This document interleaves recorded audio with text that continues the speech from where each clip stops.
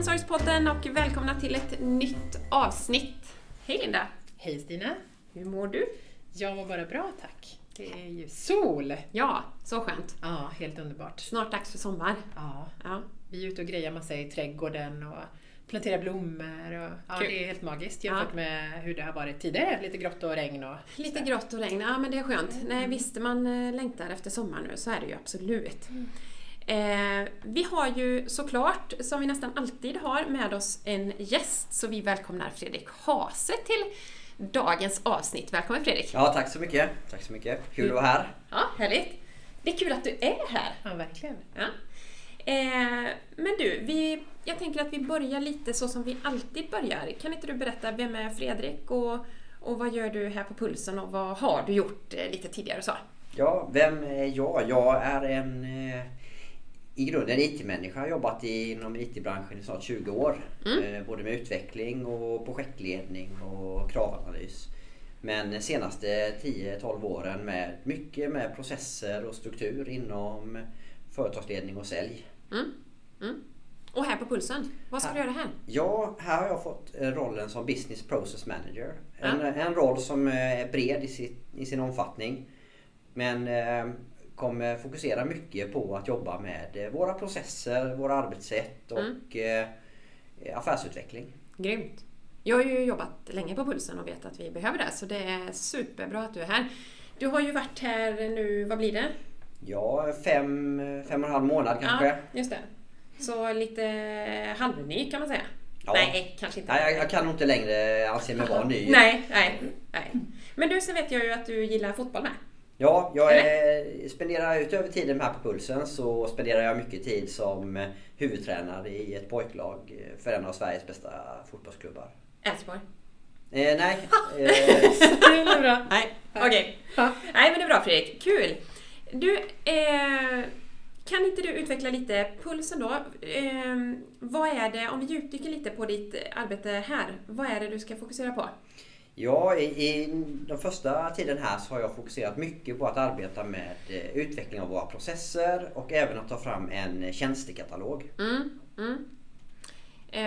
Precis. Och om du skulle beskriva då, processer är ju liksom, hur ser du på processer? Vad är en process för dig? Och varför måste man ha det? Det verkar skittråkigt. Ja, alltså, det har du nog rätt i. Alltså, de flesta människor har ju någon slags hatkärlek till processer. Ta bara morgonrutinen som de flesta gärna vill ha relativt fastställd. Man vill upp, man vill ta en kopp kaffe, man vill läsa dagens nyheter, fixa i ordning sig och sen ge sig iväg. Störs den här delen, då kanske man glömmer mobilen eller plånboken hemma och ringer någon under tiden när man håller på och gör sig redo för dagen. Då kan man bli lite stressad. Man behöver en typ av process samtidigt som man vill ha en viss frihet att göra som man vill också. Men vad är en process? Kan du beskriva? För mig är det ett sätt att göra någonting på likartat sätt om och om igen för att bli bättre. Och också skapa ett värde över tid. Men måste man göra saker om på samma sätt? För jag tänker så här, vad är skillnaden på att vara ett litet bolag och ett stort bolag? Behöver man ha processer på samma sätt i små bolag som stora? Inte i alla avseenden, men jag tror att tillbaka till min roll som fotbollstränare. Att träna på samma moment och bli bättre och bättre, det är grunden för att kunna bli duktig på det totala spelet. Eller den totala affären som vi som företag jobbar med. Jag tror också att processer, tvärt emot vad många tänker, så tycker jag och anser jag att processer lägger grunden för att klara av att ha ett innovativt företag. Just det är spännande. Vill du utveckla det lite? Varför tror du det? Ja, för att innovation i sig, det kräver mycket frihet. Men finns det inte processer i botten som tar hand om de idéerna som kommer upp, så kan man få känslan av att vi är oerhört innovativa och vi tänker nytt och vi skapar nytt hela tiden. Vi rör oss oerhört snabbt. Men ingenting landar ner i något som befästs och som kan ge värde över tid. Just det. Utan man skapar mer idéer som rinner ut i sanden allt eftersom. Och sen skapar det även en trygghet, tänker jag, att ha processer. Ja, det gör det. Och det är ett sätt att ta konkreta steg framåt. Ja. Absolut. Ja men okej, grymt. Så egentligen varför man ska ha en process då enligt dig Fredrik är för att man ska göra saker på likartat sätt helt enkelt och också ständigt jobba mot förbättring. Ja, typ. ja precis. Ja. För många kanske det är det tråkigaste som finns att göra saker och ting om och om igen. Men samtidigt är det ju på det sättet som vi utvecklas. Och du var ju lite inne på det här Linda, det här med små kontra lite större bolag. Vi har ju liksom växt snabbt. Ja, absolut, och när jag kom in här, det finns ju mycket processer för många saker. Men oftast är de skalade för kanske 40-50 medarbetare. Nu vi är 120. Vi har en snabb tillväxt och det händer oerhört mycket med utveckling av nya combine och så vidare och alla tjänster runt omkring det. Så vi behöver justera många av de här processerna för att skala upp dem i ytterligare 1-2 steg för att matcha den storlek som vi har på företaget nu och närmaste åren. Hur skulle du beskriva hur tar man fram en ny process? Hur jobbar man med att är det liksom att man tar hjälp av de som lite kan och sen skissar man upp ett flöde i en PowerPoint eller hur ser det ut? Ja, det finns ju olika angreppssätt. Ja, PowerPoint är definitivt en av de centrala delarna i mitt arbete och har alltid varit de senaste 15 åren. Men det är klart att ofta handlar det ju om att ta reda på vad är det vi redan idag gör och först dokumentera det och sen därifrån titta på vilka delar kan vi göra annorlunda. Många gånger är det inte så komplicerat med processer. De allra bästa processerna är de som ingen vet finns, men alla gör så ändå. Sen inte att förväxla det med att man alltid har gjort på ett visst sätt. Det behöver ju absolut inte betyda att man gör det bra. Men många av de sakerna man gör, det är processer även om man kanske inte har tecknat ner dem på ett begripligt sätt och kanske inte kommunicerat dem till andra. Men man kan säga process, nu tänker jag rutin. Det är en form av rutin också hur man ska jobba med. Men vi pratade innan om innovation, pratade du om. Lite kort, och jag tänker att för vissa i min värld så jag tycker om process, jag börjar gilla det mer och mer. Men innan så har jag varit ganska så här, men gud varför måste vi ha en process? Det är väl bara att köra liksom. Men jag tänker att för personer som ska vara väldigt kreativa, du nämnde innan att processen är grunden för innovation. I min värld som vi pratade om innan också då så tycker jag kanske att man kan bli lite kvävd av en process för att vara kreativ. Hur ser du på det? Och det är nog helt sant och det är klart att en process behöver inte betyda att samma person som är kreativ är den som tar den vidare i nästa steg. Men på ett företagsperspektiv så behöver man ha processerna på plats. Sen kanske det är så att vissa roller på ett företag är mer innovativa i sin roll och som personer. Medan andra kanske är mer som processinriktade och förvaltande för att säkerställa att det som kommer upp i form av idéer också förs vidare och kan användas och skapa värde för egna organisationen och i slutändan ett kundvärde också. Var skulle du, jag tänker omsorg då, vi har ju säkert som du säger processer som inte är skalade till den liksom, antalet anställda, om man ska säga till den verksamheten egentligen som vi har. Men vad skulle du säga är, hur långt har vi kvar till att du ska känna så här, ja men gött nu funkar det ändå hyfsat? Ja, det kommer jag nog aldrig känna. Alltså jag älskar inte processer om man nu ser det på det perspektivet. Utan jag vill också ha en frihet. Och vilka processer man behöver, det behöver man hela tiden se över.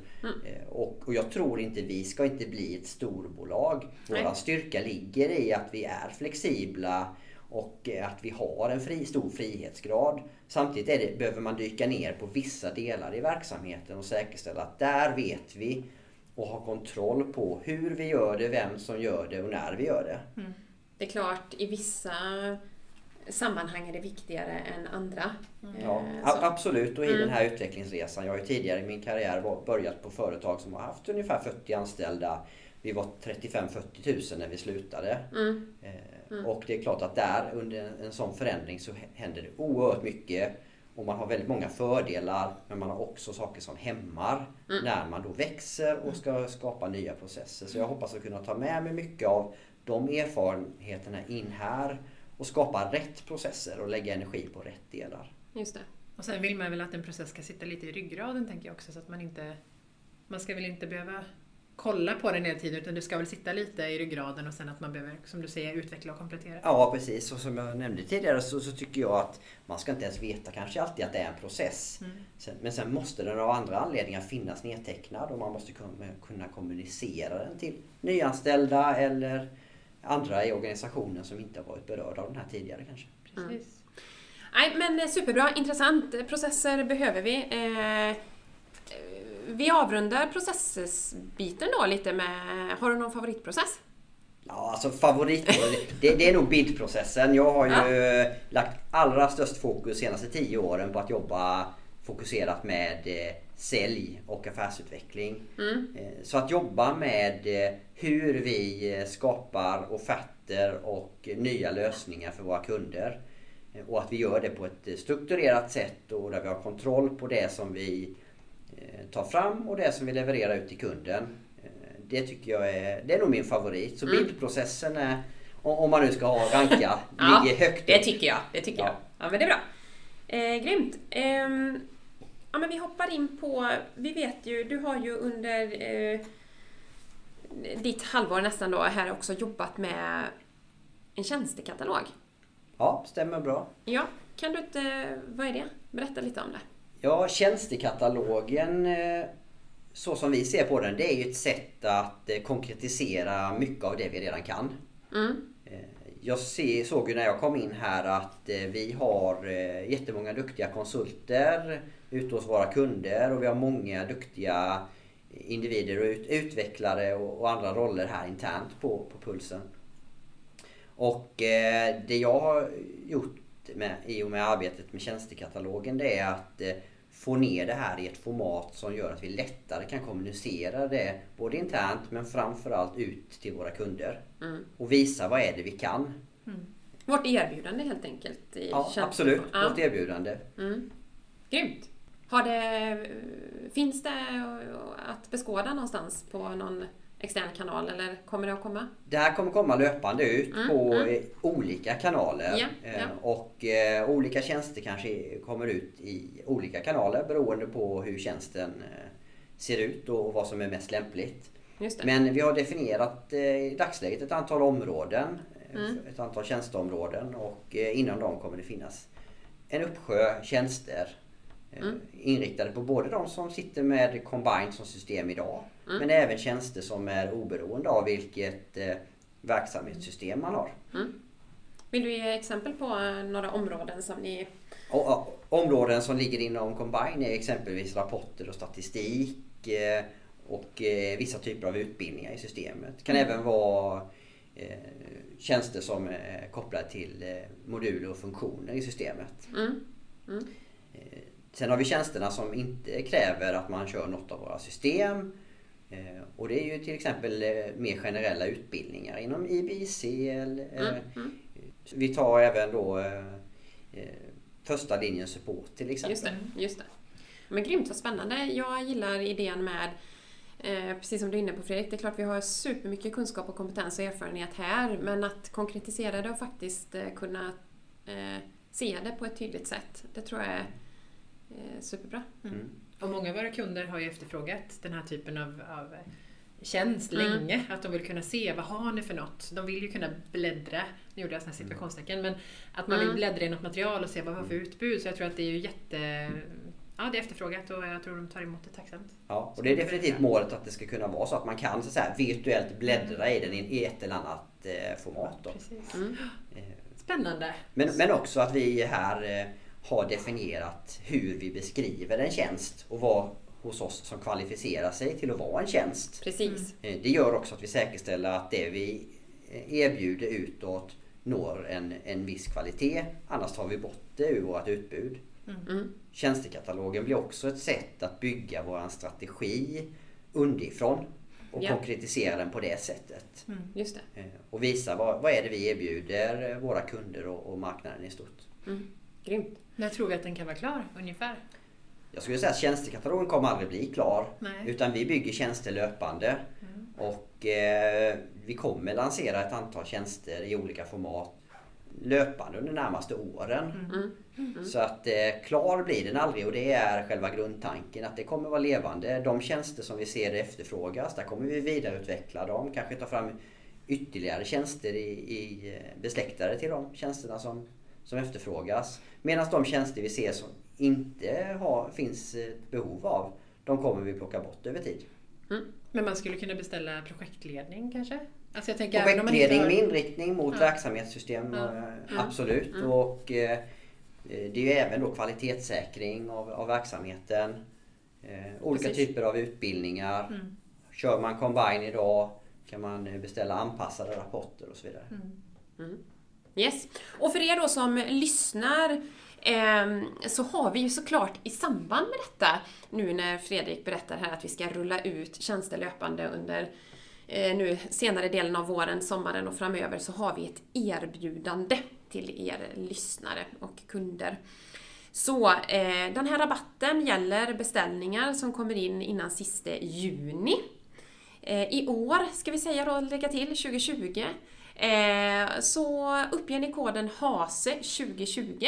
Vid beställningen så får ni 10% rabatt. Är inte det hur grymt som helst? Jo, verkligen. Ja, det är jättebra. Absolut. Härligt. Och då är det till, jag tänker till kundansvarig, eller hur beställer man? Precis, man beställer till sin kundansvarig. Ja, men verkligen superspännande, Fredrik, att du har varit här och berättat om något som är så viktigt ändå. Vårt utbud, tjänsteutbud, men också vikten av struktur och styrning, processer. Jättekul. Innan vi säger hej då så ska vi ju ta 5 snabba med dagens gäst. Och det funkar så här, Fredrik, att vi kommer att bara helt enkelt fråga dig 5 grejer. Ja, och du får jag är redo. Du är redan redo? Ja, det är så redo jag kan vara. Ja, du förstår redan konceptet. Ja, men det är bra. Får inte tänka för länge. Nej, precis. Då börjar vi. Fot i pannan eller tumme i bakhuvudet? Det är tumme i bakhuvudet. Jakt eller fiske? Jakt. Äta brännässlor eller dricka korvspad? Dricka korvspad. Synt eller opera? Synt. Motorbåt eller segelbåt? Motorbåt. Ja, men det är grymt, Fredrik. Vi ska avrunda avsnittet. Och innan vi avslutar dagens avsnitt så ska vi faktiskt berätta något som är lite tråkigt, tycker jag. Vi tycker det. Det är ju som så faktiskt att Linda, du kommer ju att sluta på Pulsen. Ja. Det är tråkigt. Det är jättetråkigt, och det gör ju att vi Omsorgspodden som vi har kört nu i många år, det har ju blivit ett par år, den kommer efter sommaren att ha en liten ny uppsättning, kan man ju säga då. Och det blir ju spännande vem det blir som kommer att ta över efter mig. Fredrik, är du sugen? Ja, vi får väl se. Ja, precis. Hur många lyssnare det här avsnittet får. Ja, men precis. Det kommer bli toppavsnittet. Nej, men precis. Det är helt riktigt. Vi ska se hur det ser ut till hösten då. Men du kommer vara med ett avsnitt till, Linda.